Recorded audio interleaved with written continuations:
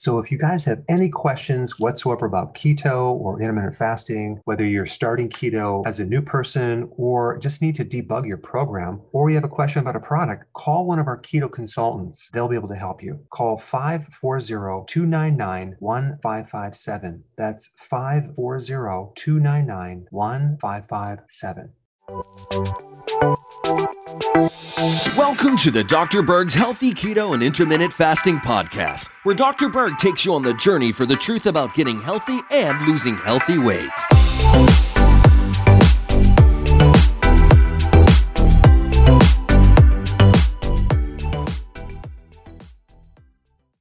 I had a question from someone that wanted to know, why am I so tired when I do intermittent fasting?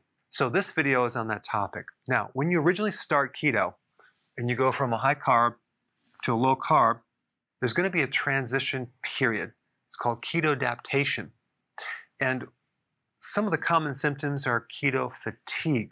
So you're not just going to be tired when you're eating, you're going to be tired when you're doing intermittent fasting between the meals as well. That could be just because you haven't adapted to fat. And it could also be because your carbs aren't low enough. So if you keep your carbs a little bit higher, it's going to be more difficult to adapt to fat, because fat burning is all about depriving your carbohydrates. That's what induces ketosis, which is the byproduct of burning fat.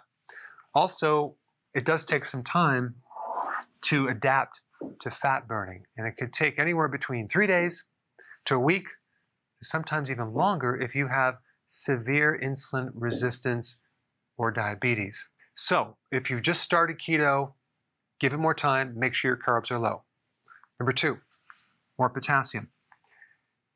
You have billions and billions of these little pumps called sodium-potassium pumps that generate energy, electrical current, like a battery, to power your muscles and your nervous system. And so if your diet does not have enough potassium because you don't like vegetables, you're not going to generate energy. Magnesium is also required to make the energy currency in the body called ATP. And mainly you're going to get it in leafy greens, big salads. But the one that I want to emphasize is when you do keto, sometimes you can be B1 deficient. Let me explain. When you do high carbs, your body requires a tremendous amount of B1. The more carbohydrate you consume, the more B1 you need. And if you're not getting enough B1, you're going to be deficient. But when you switch over to keto, you're typically not going to need as much B1 as you did doing high carb. However, you're still going to need B1. And if you are doing higher amounts of fat that are not necessarily mixed with protein, for example, let's say you're adding MCT oil or butter or keto bombs or coconut oil, where you're having these fats out of the normal complex, realize that fat does not contain B1. And so as you're metabolizing that, you need B1 to metabolize it and break it down. It could be drawing from your reserves. So if you are doing a good amount of fat without the B1, that can create more of a B1 deficiency, or at least aggravate that deficiency and give you some of the B1 symptoms, which are fatigue and nervousness and the inability to relax, like you're feeling stressed. Now, there's several other things that people do when they start a ketogenic diet.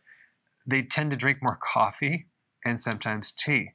Both of these will deplete B1, and that could end up making you tired. If you're doing keto and you're doing wine, I know certain programs are okay with you doing the keto-friendly wine. In my program, I don't recommend it. But if you're doing wine, wine has 2 things. One is alcohol, and the other is sulfites as a preservative. Both of those items will deplete you of B1. Also, if you eat just all cooked foods, that's going to deplete your B1 as well. So that's why I recommend a good amount of raw vegetables, things like that. Now, raw fish, like in sushi, could also create a B1 deficiency. And let's say you're also a diabetic and you're trying keto and you're still on metformin. Metformin also depletes B1 big time. This is one of the reasons why people that are on metformin could have a serious side effect called lactic acidosis. That's a B1 deficiency. So anyway, if you are tired on keto, these are the 3 things that are going on.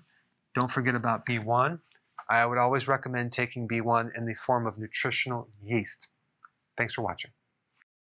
Before you go, if you have a question about a product, or you're new to keto and you want to know how to begin keto, or you're on keto and you need a debug because it's not going as smooth, I have a keto consultant standing by to help you. This is just for the people in the US. Hopefully in the future we'll be able to answer everyone's call, but I put the number down below so you can call and get some help. Hey guys, I just want to let you know I have my new keto course just came out. It's a mini course.